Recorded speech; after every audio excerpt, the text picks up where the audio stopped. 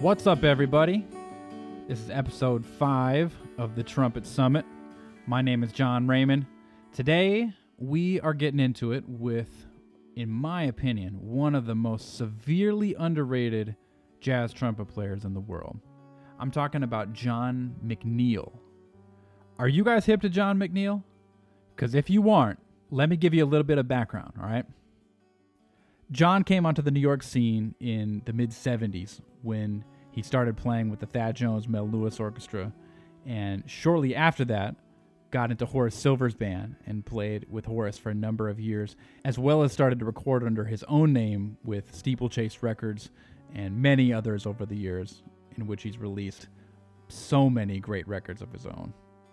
John is an amazing producer as well, but on top of all of this, John is truly one of the heaviest teachers and authors out there, okay? You might know him from the book Flexus, which he co-wrote with the late, great Laurie Frink, or the book of his called The Art of Jazz Trumpet. Both of these are seminal books that you have to have in your library if you're a jazz trumpet player.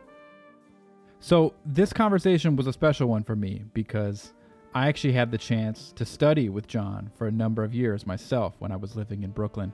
And immediately upon hearing him, getting to talk with him, I knew that this guy was one of the sages of the music.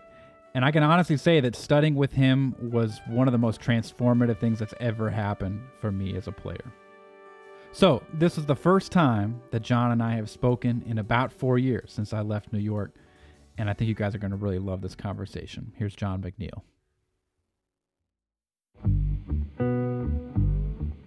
All right, time for a shameless plug. There aren't any sponsors for this podcast, so if you want to support what I'm doing, one way that you can do that and actually get something out of it is by going to my website, john-raymond.com, and picking up a PDF or a hard copy of my new book called The Jazz Trumpet Routine, which is a fundamentals book geared towards creative improvisers that is essentially designed to rethink how we go about practicing and approaching fundamentals from the perspective of a jazz trumpet player. Okay. It includes over 175 different exercises that are designed for players of all ages, all ability levels, as well as for those who have any amount of experience in jazz or improvisation. More importantly, though, the book is going to help you develop an approach and a concept for how to do those exercises in a way that mirrors the improvisation process so that fundamentals and improvisation become one and the same. But the best part is that every single exercise comes with a call and response style play along recording that you can practice with so that you can hear an example of how it should sound and then imitate it yourself. And this is the whole idea behind the book, is to develop such a vivid concept of how you want something to sound and then simply play what you hear, right? Trumpet playing is really meant to be that easy. So check it out, john-raymond.com. I'd appreciate your support.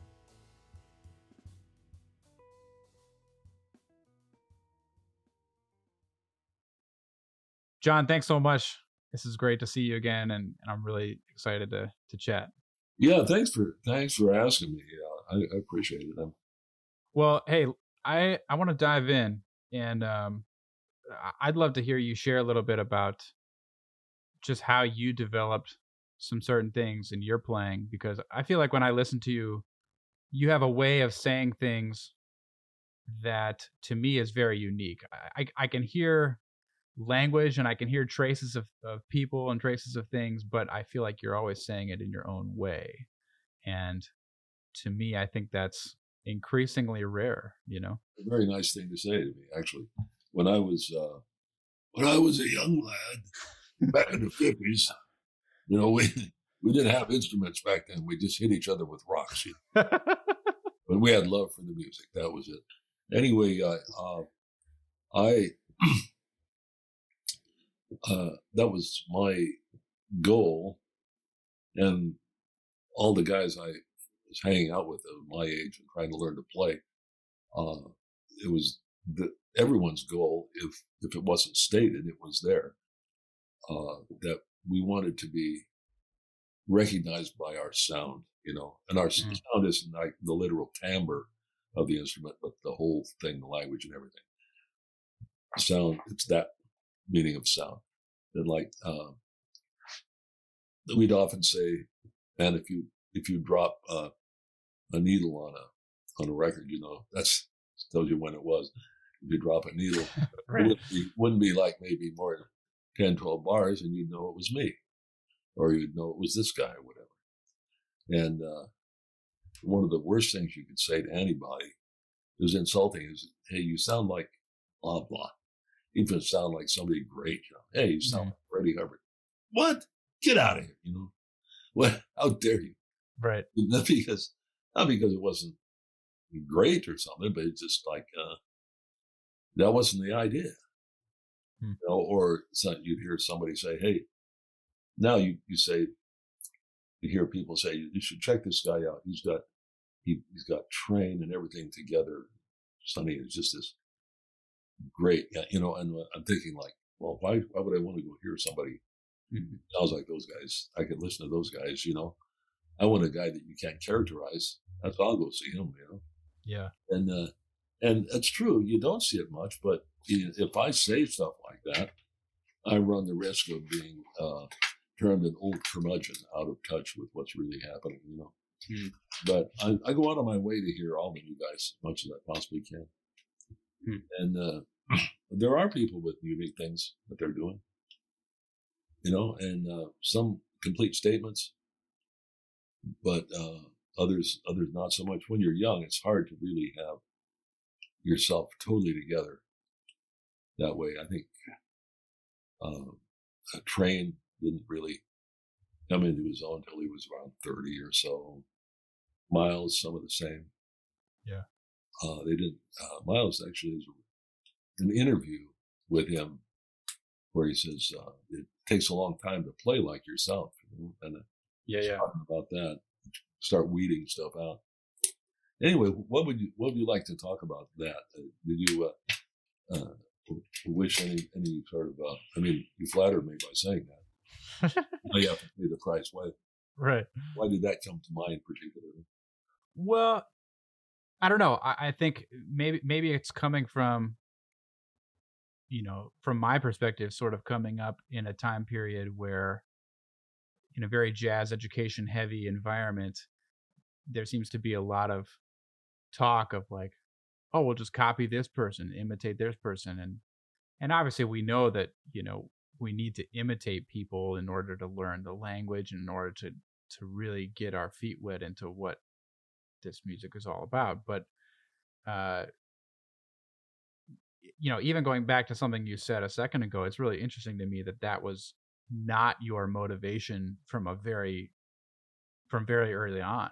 You know, like you wanted to sound like yourself. And to me, that's really interesting because I don't feel like that's maybe the common thing amongst younger players now. Maybe I'm wrong. I don't know. Well, I voiced it to John Handy, and he told me what I needed to do was imitate enough people. You know, he said, you know, you don't learn to. It's just like speaking, which is true. And he says you don't learn to speak by listening only to one person and talking like him. You copy everybody. You know, that's what you do. You don't start talking like yourself. You copy Uncle Phil, and then your dad, and then your best friend, and this other person over there, and put things together like that. And I mean, how else are you going to do it? And but he said, like, if you need to imitate people, but you need to imitate them enough so you absorb what they have to offer, and have as your goal to have your own sound, not theirs. And so as you're learning what they do and how they do it, and try to experience what does it feel to play like that, and these things, you analyze the stuff that they've put together in a solo and say, like, well, how could I put this stuff together like that, but not have those specific notes at that particular time? In other words, what are the general principles he's following here? And, you know, and I mean, we don't often admit to thinking stuff like that. I don't call it those names, but I mean, like, now how did he work this out? You know, what if I did this? That's the same thing, but it doesn't sound like that, but I could use that. So was that kind of your process even early on? Yeah, I was anything I transcribed a lot, but anything I transcribed, I tried to change it. So just change it enough so it wasn't just copying somebody.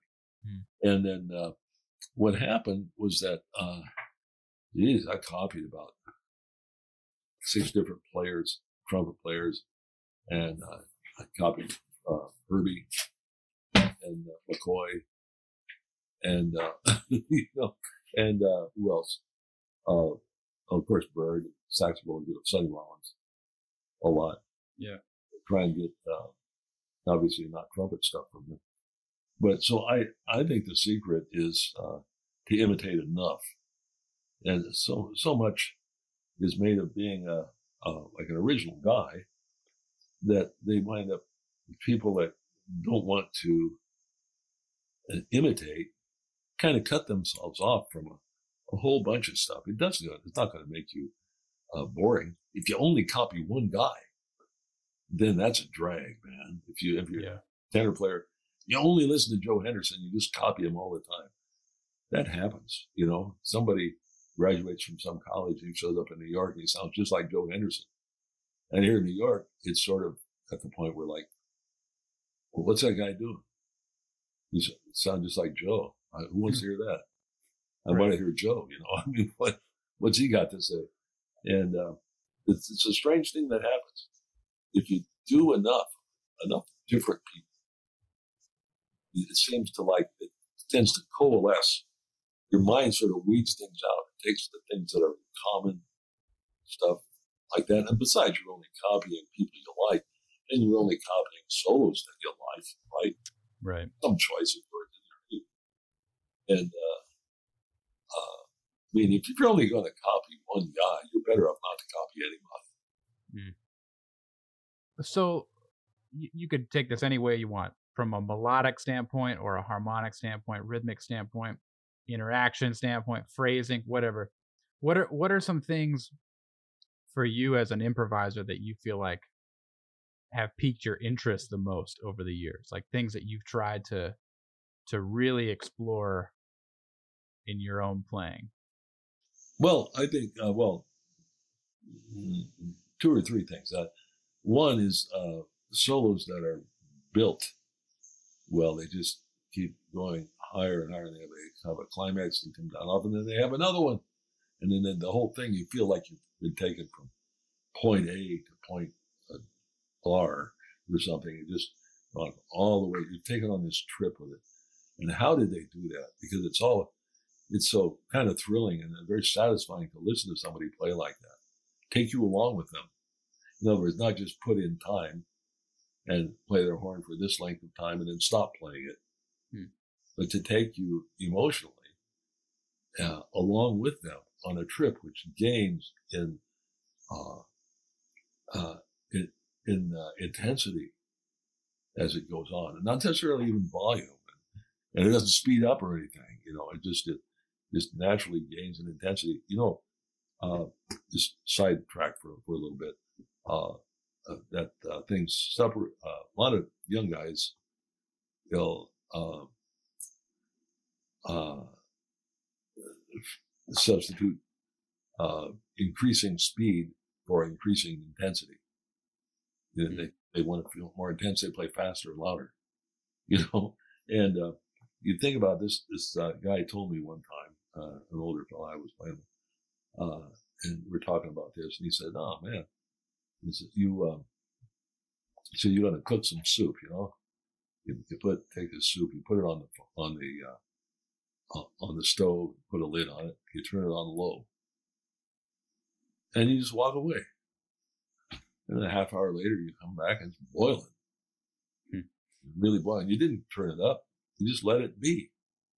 It gained energy all by itself, and just adding it at a consistent rate, And I think that's the way that goes. If everything's locked in, and you have a direction you're going, and you play in ways that combines the energies of the group or allows the energies of the group to be combined. through your playing. Then by the time you get done playing, you should be at a much higher energy level without having done anything really specific to do that. It's just going to be up there. And so are you kind of saying like it's not as much about what you do as the soloist, but rather how you harness the energy of everything around you? Yeah, I think so. Yeah, you can try to do it, but you won't last long. You'll be tired after 2 or 3 tones. You never make it. You'll have to go take a nap. We've all played with rhythm sections like that. A lot of times, when I was first trying to build a jazz career, I was 30. So before I started to have a jazz career, I was just a freelance guy. And I decided at that point I wanted to just do jazz instead. I didn't want to do all this other stuff. Boy, did my bank balance take a hit. I didn't realize that nobody wanted to hear me, or they never heard of me. That was one small thing. But anyway, so I kind of did a lot of get myself booked with someplace play with a local rhythm section, Yeah. And I think overall, their rhythm sections in different cities are at a higher level than they are now. But if you do like a tune gig, you go out and rehearse with these guys and play a couple nights. At that time, you couldn't necessarily in Keokuk, is that in Illinois? I think Keokuk, Illinois, or Scranton or someplace, I don't know. Yeah. You wouldn't necessarily have the people you might have in Chicago, or San Francisco or something. And sometimes the music felt its success really laid upon your shoulders, Right. And but that was, so you had to, I don't know, you come to doing things like and anticipating harmony a lot, playing rhythmically, try and bring everything along with you, and you got to have some vitamins, It takes a lot of energy to do that. I'd always be real tired afterwards. I did my best, so I never phoned it in. What other kind of things, like if you're in that situation, what did you find that you had to do to get the music to rise? Well, it depends. I mean, if you pick things. I mean, if you right away you find out if guys can't keep a form, if they can't keep an AABA together, don't play that. Play ABAC or AB, or better yet, ABCD or A. Just one, like a blues or something. Yeah, it's a through composed thing, or something easy, or something with a complete change in feel, like a pedal point or something that for the last part of it or something. Things to keep the form together, little hallmarks, and just don't ask them to do it. I mean, because they're not going to do it better. They're probably nervous. They'll do it worse. And so, and you want them to sound good. Right? You want them to sound good. If they sound better, then they'll play better. And besides, the people in this town, they know them. They want them to sound good. So you make them sound good, and by that. And what you can do is you can bring people along, like I said, by anticipating the harmony a little bit more. For like playing it early, playing notes that don't fit the chord you're in, but fit the next chord. Sure. Playing common tones, no one could tell what you were doing. But I mean, if you play notes that are specifically alien to this sound that you're playing, that fit the next one, that's the effect that you get. And you're sort of then cueing the rhythm section what the next chord is. Sort of, I'm telling you that, but you're doing it in a way that it subconsciously makes them pay attention to you. Sure. So like you sort of can control them a little bit in a nice way. I mean, you help them along. Right. I'm not controlling their life or anything, but just that, and also playing rhythmically and making sure you use a lot of syncopation, maybe starting at the beginning, and then or maybe you can put syncopation at the beginning, middle, the end of a line. If you start at the beginning, the line will move forward a lot more. Yeah. We'll put it at the end. It kind of ties a bow on it, Yeah. And in the middle is just a surprise. And so you do some of that, but don't start a lot of things. Voodoo, that will not come in there. But see what I mean? That's the thing. It's move things off the ground, and then it doesn't matter the rhythmic feel. Where we're talking straight ahead right now, it could be 8 notes, it could be anything. But we're talking about what are the things that I wanted to do that I like this. And so what one thing there was building a solo. People who build solos and take you along with them. Another thing was people who were able to get this a contrast in what they're doing, and then they would play a line, and then they would play just a simple melody that just break your heart. This technical stuff, kind of a lot of this stuff, and then they just play a simple thing for a few bars, and it just it's so effective, because it's framed by things that are not that. Yeah. That every dramatic idea they have is framed either by things that aren't dramatic or space, one or the other. And so you don't hear 3 or 4 dramatic things right in a row. I feel like that hits on something that I love about your playing. I feel like the ideas you play are really fresh, and you always seem in control of them. Like you never let that one thing just dominate anything that you play, and it adds so much contrast to the music. That's the word I think I'm thinking of.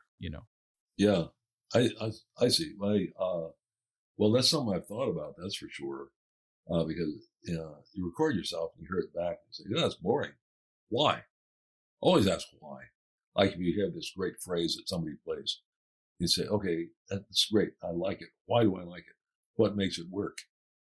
You say, that's when it comes to copying people. It's more than just like writing it down and playing it in every key. Writing something down that they played that you like and then play it in every key and try to do it verbatim, and it's more than that. It's sort of like figuring out why that phrase worked and then play the why. You understand? Yeah. That's not don't play the notes, play the why, play the reason that it worked. That's a better way to think about licks, It's not really a lick, it's sort of a principle of some kind. Right. Anyway, so in contrast, I always, I think in terms of framing a lot. Like if I play something that is dramatic and really has a lot of like grind to it, or maybe it's nice, melodic and sweet, or something. I'm a sweet guy. I just I don't put things around it that compete. It's like hanging great pictures on the wall in a museum. You see, you go to the Museum of Modern Art here, you look at it's really dramatic pictures, but you look at where they put them, and they don't put them right close to one another. They put them in places where you have to stand in front of them. You stand in front of it, looking at it. If you're standing there, you can't really see the next one. Because they know if you put too many things like that right together, they're not dramatic anymore. The effect is lost. Were there any particular musicians that you feel like you took that from the most? Oh yeah, I mean all the really good ones. Actually, there's Sonny Rollins, would come up with something, and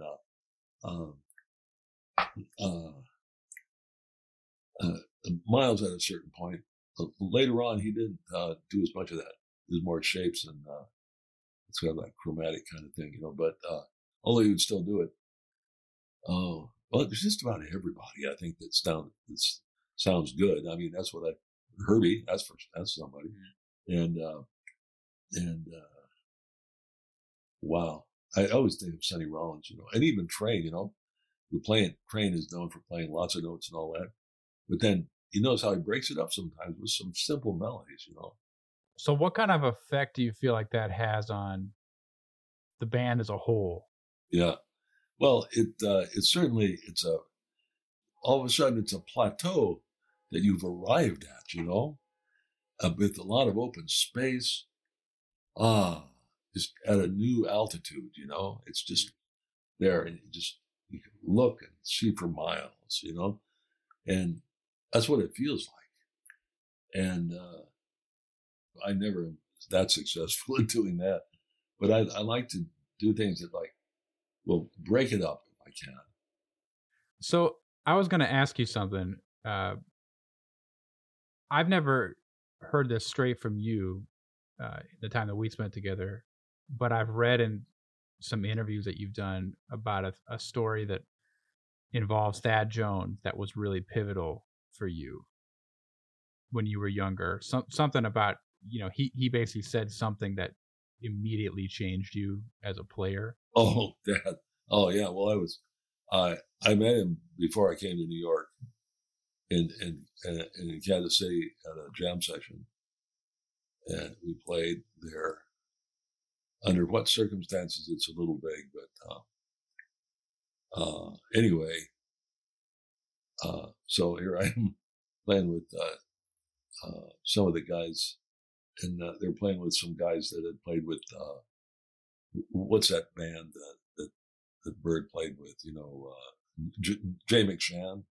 Yeah. McShann, there's some guys from there. So it was kind of old school, but happening anyway. So I played there, and he heard that I could play, and so I'm talking to him about coming to New York. He said, "Great, bring your horn down on Monday, and when you get there, first thing you do, bring your horn down there. I'll let you play with the band." And so I kind of blew it a little bit. I didn't bring my horn with me, and he says, the first thing he says, "Where's your horn?" Well, I didn't know whether to bring it. I said to bring it. Didn't I say to bring it? He said, "Yeah, well, why'd you bring it?" I said, I wasn't sure, man. I didn't know, I said, "Well, if you show up again, have your horn with you." And so they're not friendly, it's just, not evil, but not friendly, And yeah. So I walked in next week with my horn, and sure enough, I go back to the kitchen. He's back there. He says, "I got your horn with you. Good." And so, and hang around till the third set. And so they played 3 sets in those days. You learn so much on the third set because you're tired of everything you played before. Yeah, totally. Can't stand to play it anymore. You just find some new things. But anyway, so then we play on this blues. He sit on this tune, and they shared a stand with Cecil Bridgewater, and then he had me play a solo. That was about the extent of it all. So I just played like a blues, like I always would do, And so it's over. Everybody applauded. Cecil would say, "Yeah, man, that's great." Blah blah. But in New York, everybody says, "Hey, you sound great." Hey, man, beautiful. Don't ever change. Hey, man, your sound greats. It's always great. But I've never heard you sound good. You can actually sell that with people, if they're not hip to it, which they right. Man, I've never heard you sound good. Congratulations, You get the kid to go like, "Oh, thanks. Wow, well, yeah, gee, No, but so anyway, so I get off the stand, and I walk through that, that raised area over on the right-hand side of the room where it gets raised up higher than the rest of it. So I walked down up there, went down into the main part of the club, and Thad was across the room, and he pointed at me, and he's off the stand, he's in the room, and he does this. You can't see it, but I'm taking my index finger and gesturing, "Come here." and he didn't look happy. And so I went over there and went, oh my God, I'm never going to play in this band again. I'm going to die. He's going to have me killed. He's a big guy too. I mean, he looks like, he just came off a football field or a heavyweight boxing match or something. He's just like this. He's as big as Elvin.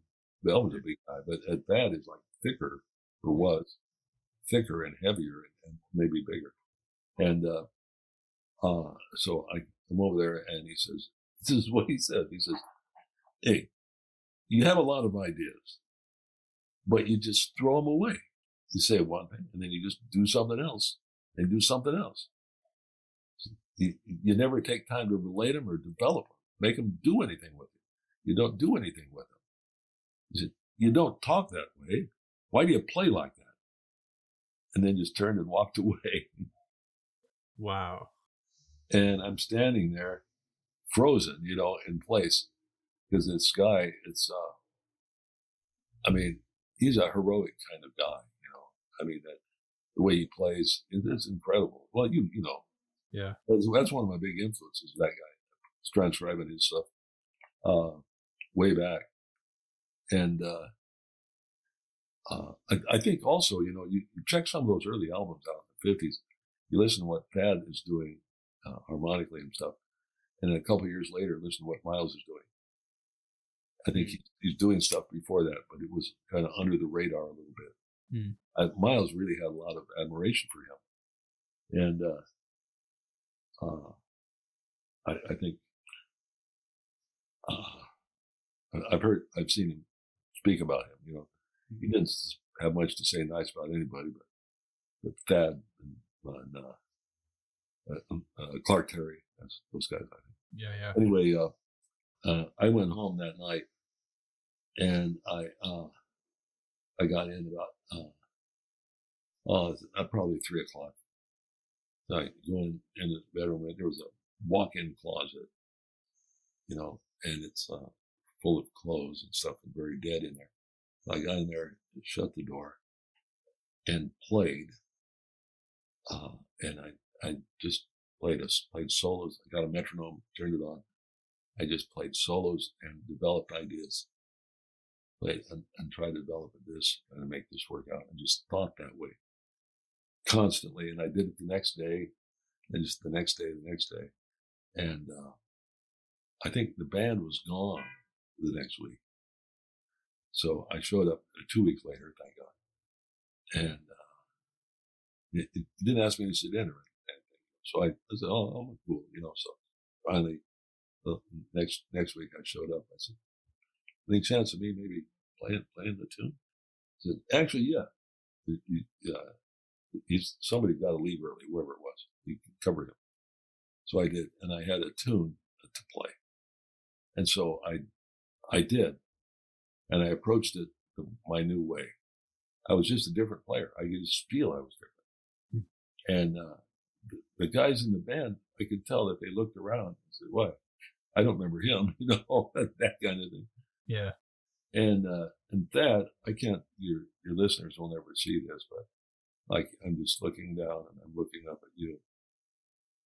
They're nodding like that. Just one brief nod of about an inch. That was the praise there. And and he never mentioned it again, But he heard it, That's amazing to me that even in just a few weeks you were able to. Oh man, but it's how searing is that? I mean, it was just like someone held your face up against a branding iron, I mean, my God, that's going to leave a mark, I mean, it's, have that guy, standing a foot taller than I am, looking down at me. So you don't talk like that. Why do you play like that? Like he's disgusted. It wasn't just, polite at all.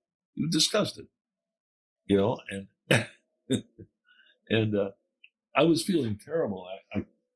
I talked to Rufus. I called him up. He wasn't there yet. He was in Chicago. And, but I figured I could talk to him. And, he said, well, you can think of it how you like, but he thought enough of you to tell you. You know, in New York, they don't tell you nothing. They just never use you again. Everybody tells you play good. Nobody does what he does. Yeah. He made an exception for you. That must mean something. So then I did feel a lot better. So, so I kind of took that for what it was worth. So we got to be pretty good friends, actually.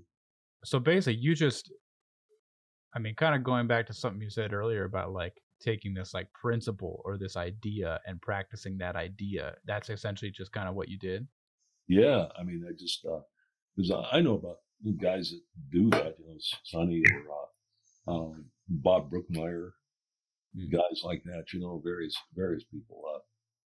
They take an idea and they just work it around. Thad's another one, and I knew about that kind of playing, but I never really developed it, you know, and so I just did, and it became an integral part of what I do.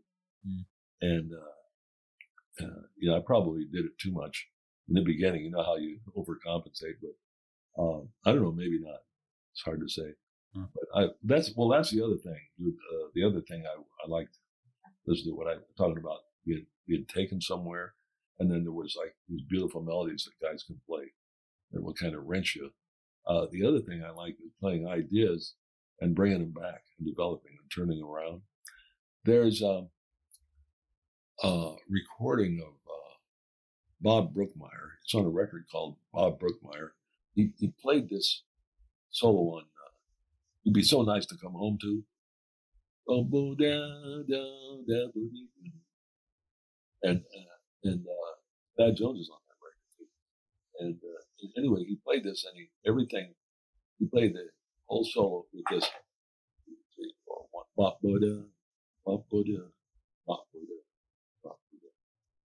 And he did that in one form or another for the whole solo, just about, with the exception of maybe a total of like 4 or 5, maybe 6 bars, you know, that he didn't do that.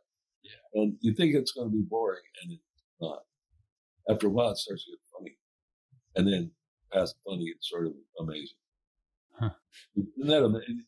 If anybody can find that, Bob Brookmeyer, and It'd Be So Nice to Come Home To. That's the quintessential use of motivic playing. Yeah. It's just, you can't do more than that. I think any more than that, you'd be going the opposite way. You know, they just play whole notes. It looks like a fugue from the EOC period or something. Yeah. Well, I want to make sure we get a chance to talk a little bit about just maybe some trumpety things, for lack of a better way to put it. I mean, because you essentially wrote, you know, one of the main texts that a lot of people refer to, I think, as improvisers, like the Plexus book, of course. There was another one called The Art of Jazz Trumpet. That one too, yeah. You should be correct. I'm the co-author of that Plexus. Lori Frank, right, of recent memory. That was a great teacher. Wow. Yeah, the best eyes of anybody. She was like Carmine. Carmine could listen to you and know exactly what it was. And another great Charlie Schluter, who used to play principal trumpet with the Boston Symphony. Yeah, he's a guy I knew pretty well. We could take your horn and your mouthpiece and play it and sound like you. And then he said, and then he would say, now here's what I had to do to sound like that. Wow. You know, he did it to me. I was just stunned. So can you talk a little bit about studying with Carmine, like what that was like? And well, it was, I had never run into anybody like that before. And I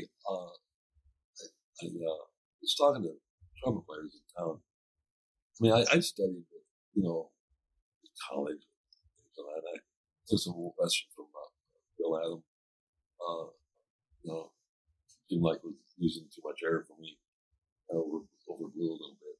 Mm-hmm. One of those things we expected, you to study with him for like 10 years and finally figured it out. I didn't have time. Mm. So I said, well, somebody move my life along a little faster. So I go to New York and Lou Soloff, remember that guy? Yeah, yeah. Yeah. Just everybody I asked, they would always say, you got to stay with Carmine, straighten you right out. So I said, yeah, okay, I'll do that. So I went there, and I started off thinking about timing, and the way he explained it was that the coordination is the movement of muscles in time. That's all it is. The timing is everything. And he said, it's playing trumpet is not strength, it's coordination. There's some strength involved, but nothing that you can't acquire easily through like playing gigs or playing long tones or whatever. But it's getting all the muscles to show up in the right place and in the right position.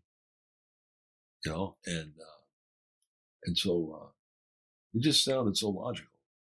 And and we do these 6 notes, where you play like 2 half notes and a whole note and a whole rest. Yeah, yeah. Leave it on and just breathe through your nose. Go chromatically G up to C and then do it again. And boy, it really felt strange, So then you had to do these seconds, diatonic seconds in the key of C, starting on G, whole note, like G, A, G, whole note, half note, whole note, and again breathe through your nose. That's what the first 2 things were, and it really felt odd and strange, and I cut off on G above the staff. I was feeling like a fool, I had better range than that. And I said, oh man, I just can't do it. He said, no, that's all right. You did fine. But wait a minute, we're going to pick it up right there. So I picked it up at G and went on up to like F above high C, and without changing it, and then I was never able to play there again. I shot myself later. Yeah. But anyway,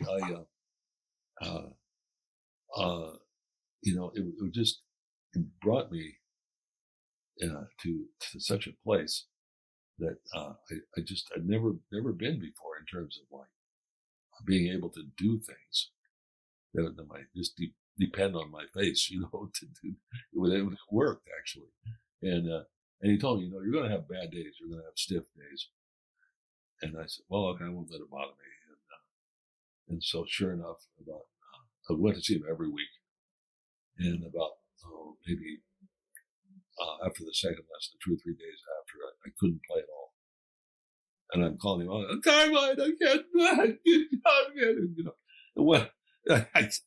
and he said, I told you, just relax. Do you have a gig or a rehearsal tonight? I said, no, I'm not working. Someplace where there's afternoon movies or anything like that? I said, well, what? Well, yeah, there's a place. There was 2 or 3 good movie theaters around that point you could walk to, and they were all from the Art Deco kind of period still. There's one, and we had an upstairs lounge, kind of thing, not what do you call it, balcony. And so he said, just go grab some beer, go up there, watch a couple movies, come back home, you'll be fine, and just go to bed. Don't worry about it, and you'll be fine tomorrow. And so I did. I walked up there, bought myself one of these cardboard containers of beer that you could take out, walked across the street to the theater. They didn't mind that, and go up there, drank this beer, watched a couple of B movies, the second run movies. Yeah. And I said, well, I'm pretty sleepy now. I guess I'll go home. And I'm coming home, went to sleep. And he was right. It sounded fine the next day. So I don't know what that was, but I believed him to the point that my body believed me, I guess. And I was playing lead with Larry Elgart's band. Les and Larry Elgart were from the swing era. And that was just Larry. And he had his old-time swing band, but it went up to like E above high C. It wasn't very high. Mm-hmm. We were up in Vermont or someplace doing a little 3 or 4 days worth of gigs up there traveling. And after the first night, I called Carmine up the next day, and I said, "Man, I got to talk to you. I just feel terrible. My chops just feel terrible." He said, "Well, what are you doing?" I said, "Well, I'm playing lead on this." And, "Oh, good for you." And I said, "Well, what?" But he said, "What do you mean terrible? Are you missing notes?" He said, "No, I'm not missing anything." "Are you playing in tune?" Yeah, I'm in tune. Your time okay? Yeah, it's okay. And you sound. No, I think it sounds okay, but it feels terrible. What's the problem? Everything's working out, and he says it feels bad because it's different. That's what you think of when something is feeling different. And it's working. Let me guess. He said your chops are actually working better than they did previously, like a few days ago, right? I said, "Well, that's right. Yeah, I mean, I'm doing a better job playing the parts than I was then." He said, "Well, it's done a shift and it feels funny, but it's not bad. You can go by what it sounds like." And I felt like such a moron because I'm hitting every note. I'm not getting tired. That was another thing. No, I'm lasting okay.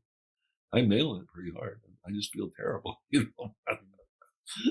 and God, I felt very quietly he made you feel like an adult, But I just I grew to be quite close to him actually.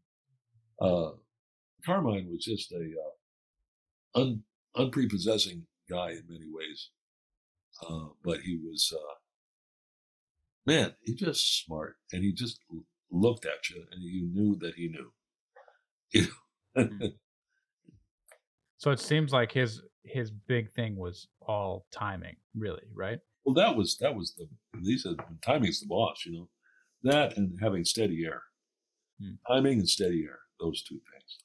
But he had a technique for everything. Like he cleared up my tonguing pretty much. Like I was going like thud, thud, thud, kind of thing. And he says, try doing like TS, like Tsar, the Tsar of TSAR of Russia, Tsar, like that. And he said you clip a sibilant to a plosive to let the air escape quicker. Click a sibilant to a plosive. And anyway, so clip the S or Z to a T or D. And it releases the air quicker, it sharpens it up. And that's it, He says, Arbenz actually says that. It says du, but he said he's French, not du. That's a German kind of thing. Du. He said it's du, more like that. Huh. And I don't know if that's true or not, but maybe. And but anyway, doing that, flipping the sibilant to a plosive, that's a good thing to remember. Yeah. And man, it brings it right up front, so you're not tonguing in the back of your throat, And sometimes when your tongue, the air will back up on you if your tongue is too big, Yeah. It'll cause the air to back up. Not this. It goes through.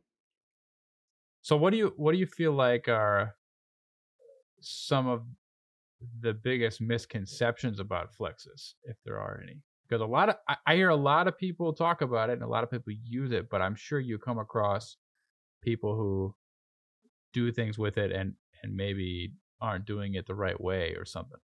Yeah, most of the there's this one guy. He talked about it, and he said it's a limited use. Said like what you have to do in order to accomplish these things is like you as you go higher, you slow down. You have to slow down as you go higher. They said that they say to keep a steady tempo, but it doesn't work. You actually have to slow down when you get higher, as everyone knows. and I thought that was somebody sent that to me. It was on a chat room or something like that. Oh, of course, that's where you'd find it. Isn't that weird? Isn't that weird? It's just like, and I think we don't make any big claims of it for it. It's just like a lot of the flexibilities are stuff that either we sort of invented, Carmine invented, or is stolen from really old sources. Like there's a very old Koprosh exercise book. Koprosh, you usually think of those as being rather more simple.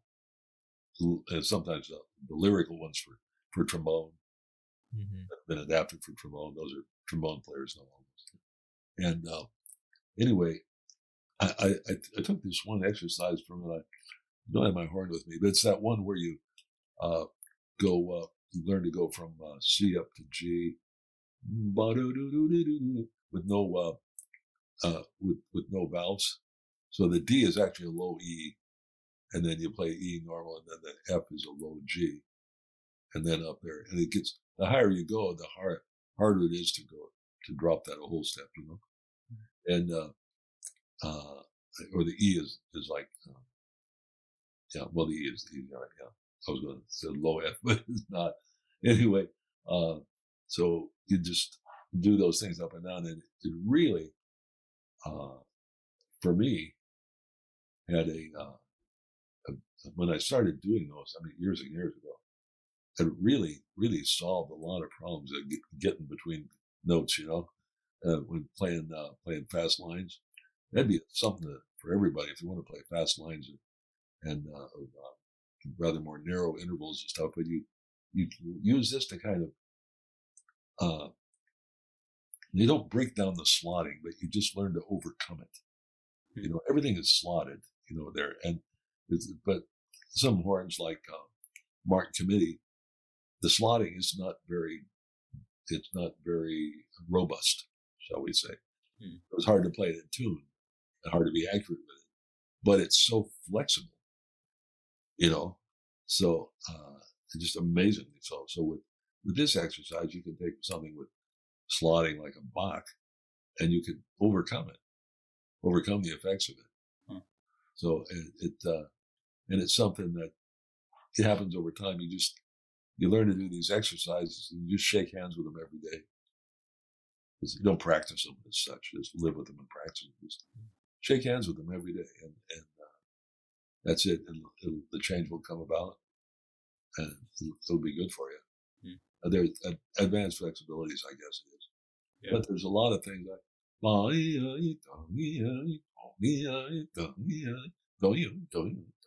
like that, and we like a trilling. So it's like doing that and jumping around like that, and there's everyone just about has its detractors. I think, what's the purpose of this? And you're never going to see music like this. Why would you? That's usually it, or it doesn't work. And lots of times when people call up, or they send me emails, not so much recently, but when it first came out, it was that way. I would get back to them. I said, well, okay, how do you practice? Do you breathe through your nose? Well, no, that's too hard to do. It bothers me. I said, well, okay, but then it's not going to work. A lot of this stuff. Oh, okay, but the reason it doesn't work is because you're doing it wrong. But you have to be willing to do that, but it causes too much pressure. I said, well, in the beginning maybe, but it's not going to cut you because it's not. You're starting from one place. You're not resetting and grinding it in. It's not going to cut you with that. You keep the same setup that you had on the very first note, unless you sharpen your mouthpiece every day. Yeah. I have to go sharpen my mouthpiece. It's time for my daily torture. Yeah. Oh man. Okay, so I got one more question. One more only? If you want to keep going, I'm down. But man, I'm just getting warmed up. Oh, all right. What's your name anyway? This stranger called me up today, and I can talk to him all day, but it doesn't matter. Okay, ask me another question. So I guess last question, because I don't want to keep you. We got the chance to work together for a handful of years when I was in New York, and I've told you before that I feel like you are one of the absolute best teachers out there, hands down. Well, thank you. And there were so many things that I observed as I was, as we would hang out and stuff. But coming away from it, I think the one thing that changed the most in my playing was I felt like I was able to establish a connection to my ideas and to my sound and to what I was really hearing. And before that, it wasn't happening nearly to that level. How do you, I mean, you don't have to relive our lessons. Please don't relive our lessons. But me holding you down and hitting you with something. Yeah, John, you're not supposed to tell him that. Man. I'm sorry. Okay. Huh.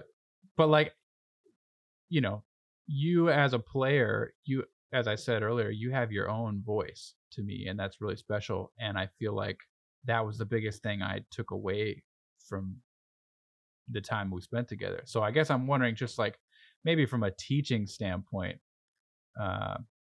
or even a playing standpoint, like how do you connect with your ideas, or how do you help students to connect with their ideas like that? Well, that's a question nobody asks ever.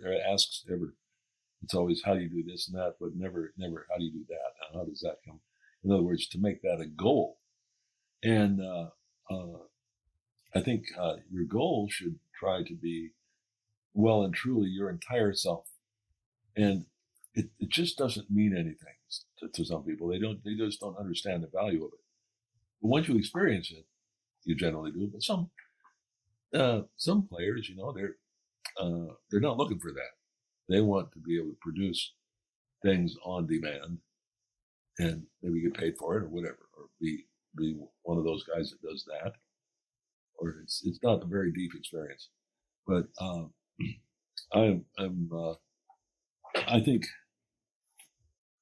jazz is one of those things. I think it's needed. It's the chance to do things new every time. Bring your own way of doing things to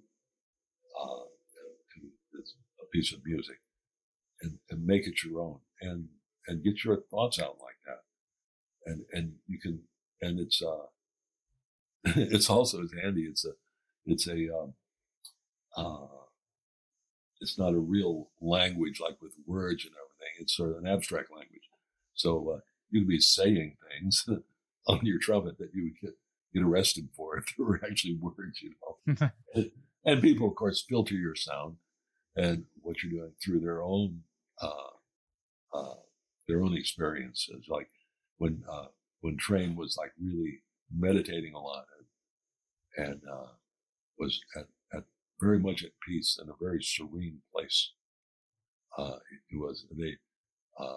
The critics and everything would talk about how angry he was. How angry, this thing, this noise, and, screaming and stuff like that. But it wasn't angry at all. I mean, just the opposite. He felt that was a way to achieve peace was through music. Mm-hmm. Not that he was necessarily happy with the civil rights, or the need for the civil rights movement. Put it that way. He wasn't very, very happy with Jim Crow or anything like that. But it was.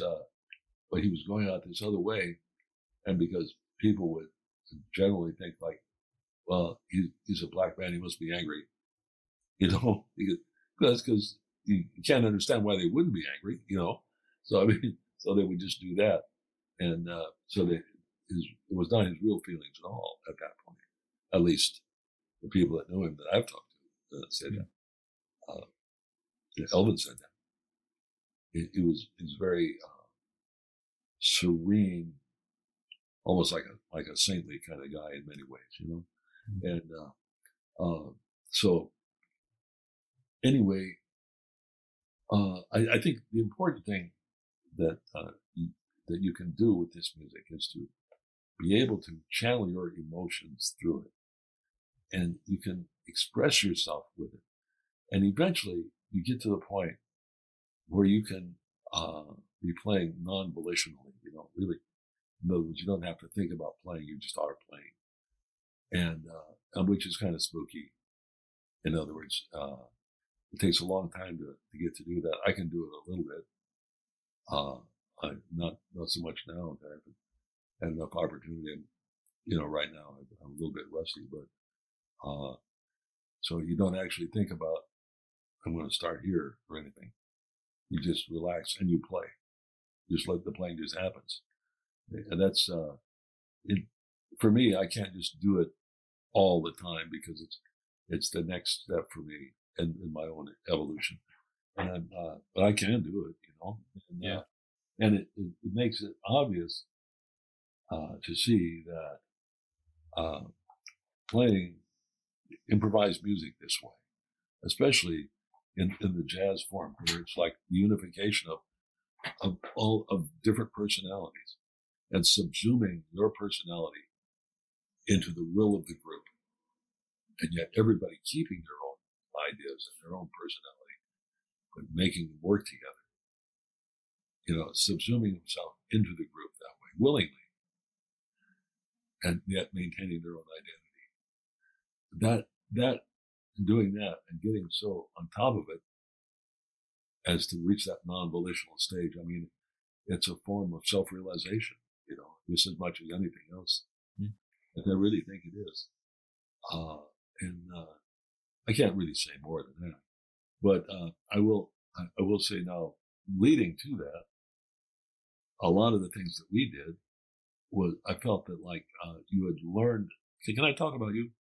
Sure, go for it. Yeah. Well, you were really terrible a musician, and you needed a bath so bad. So we turned the hose on. You remember that first thing? Oh, I vividly, yeah. Yeah, you have to do it. It was winter, but you know, even so, outside in the cold, something had to be done. Anyway, no. That was like my Thad Jones experience, you know, the equivalent. You know. Searing but freezing at the same time. Right. But no, you had just graduated or were graduating from college at that point, and I think it was pretty college. I forget which one was the Stony Brook or one of those. Yeah, Purchase. Yeah, Purchase out there. Anyway, so what you did was play the way a jazz musician played, a jazz trumpet player played. You played jazz trumpet solos the way they were supposed to be played. It was like that. You know, in other words, it was like not a totally academic approach. It wasn't that dry, but it didn't speak of you. It was stuff that we heard before, and it's put together. It's put together very competently. You know, very good actually. You know, weaving things, but it didn't say anything about who you were. I wouldn't have any idea what kind of person you were. Listen to you play like that, except of course that does, as we said before, it does say something about who you are. You know, when you play like that. You know. Yeah. But so you remember what I had you do was put the music in charge. I said, like, you know, play a phrase. So what is, I think I gave you this as an exercise. I think where you say, what does what I've just played call upon me to play next? Yeah. I mean, in other words, you're out of the way, and you're not even deciding. Music's deciding. Of course, it's not saying anything really. I mean, it's not deciding. You're deciding, but I mean, you have to listen. You put it in that position, you know. Yeah. And remove yourself from the equation. You know, and so you try. Well, that didn't work. Okay, let's try. That answers. Okay, now 2 things you played. What do those 2 mean? What do those call upon you to play next? And just go on like that. And then the other thing was to sing solos. Don't be conscious of what notes you're singing. just try to sing the sound of the chords and stuff, and just do whatever you can to not think of what the chords are, what the notes are you're singing. Approach it like sound. And then when you pick your horn up, play, give yourself the command. This is my voice. My voice sounds like this. In other words, you're not playing as though you were singing. You are singing. You just, you got hit on the head or something, or abducted by aliens and they give you a shot, and now your voice sounds like this. You're moving these keys up and down. Who the hell knows what those are for? But I mean, you're blowing in. Your voice is coming out this tube now. And then you place those two things side by side, singing, and then playing, and singing, playing, and place express a desire that they become the same. And as with all things that you do that with, they do become the same. It becomes the same. You can't make them the same. They have to become the same. Yeah. And they will. It never fails. I mean, how can they not? Your subconscious is a very goal-oriented mechanism. If you want something, it knows it. It's you, after all. It knows what you want. So there's that. And then there's the emotional thing of being trying to feel like when you sing, you're emotionally connected to singing. And then the same way with your trumpet playing. Also feel like you're overflowing, with emotion when you play. And it doesn't mean like that. It can be like that. You know what I mean? It can be very, very quiet. You know what I mean? It's just like, It can be that. It's just, and it's so awkward to try and do it because you don't know if you're doing it right. The answer is yes, you are. If you're trying, you're doing it right. And there's no right. You just try to do it that way. Try to have these goals that I'm telling you about and do it on a regular basis and see what you become. It takes a while, but you look back on it, it's breathtakingly quick. And it was. I mean, I remember for me, I know. It's because you're a smart guy. Well, I mean. And you believe me also. I did. Well, I mean, because I knew, I was like, when I would hear you play, you had that connection to your ideas that I felt like I didn't have. Like I was playing ideas, but I wasn't really owning them or something. Well, you didn't have the emotional connection with them, and they didn't have a connection with what you thought music was. Sure. There were other people's music still at that point. Yeah. And what you did, you believe me, that was an important thing. Most people doubt. They think this guy's going to make a fool of me, or I feel like such a fool. And you didn't care. You said, well, okay. He said, work on this. I'm just going to work on it. That's what you said, I think. I'm just going to work on it, like you said. And you did that, and it worked. I mean, fancy that, right? Yeah, really.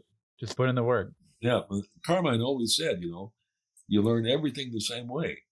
You expose yourself to what you want to learn and repeat the exposure. And you don't have to do it right all the time. You just, have to make the attempt with the right method of it. You're trying to do it that way. You're trying to do it. Just keep trying like that. Keep it in mind what you want. And so much is taken care of. I mean, if you do that, it'll just go on. Your subconscious will do it for you. You guys see what I'm talking about? Man, don't sleep on John McNeil, right? This guy is the truth. Man, what a pleasure it was to reconnect with him. Get that McNeil humor. Oh, man. It's timeless. It kills me every time. But for real, if you guys don't have the Flexus book or the Art of Jazz Trumpet book already, be sure to pick those up. You got to have those in your library if you're a jazz trumpet player out there. And while you're at it, get more familiar with John's music and his playing, because he's a really special voice on this instrument that we can't overlook. All right, episode 6 drops in a couple weeks. It's an incredible conversation with Keyon Harrold. You guys definitely don't want to miss that one. So hit subscribe if you haven't already. Thanks for checking it out. We'll see you again soon.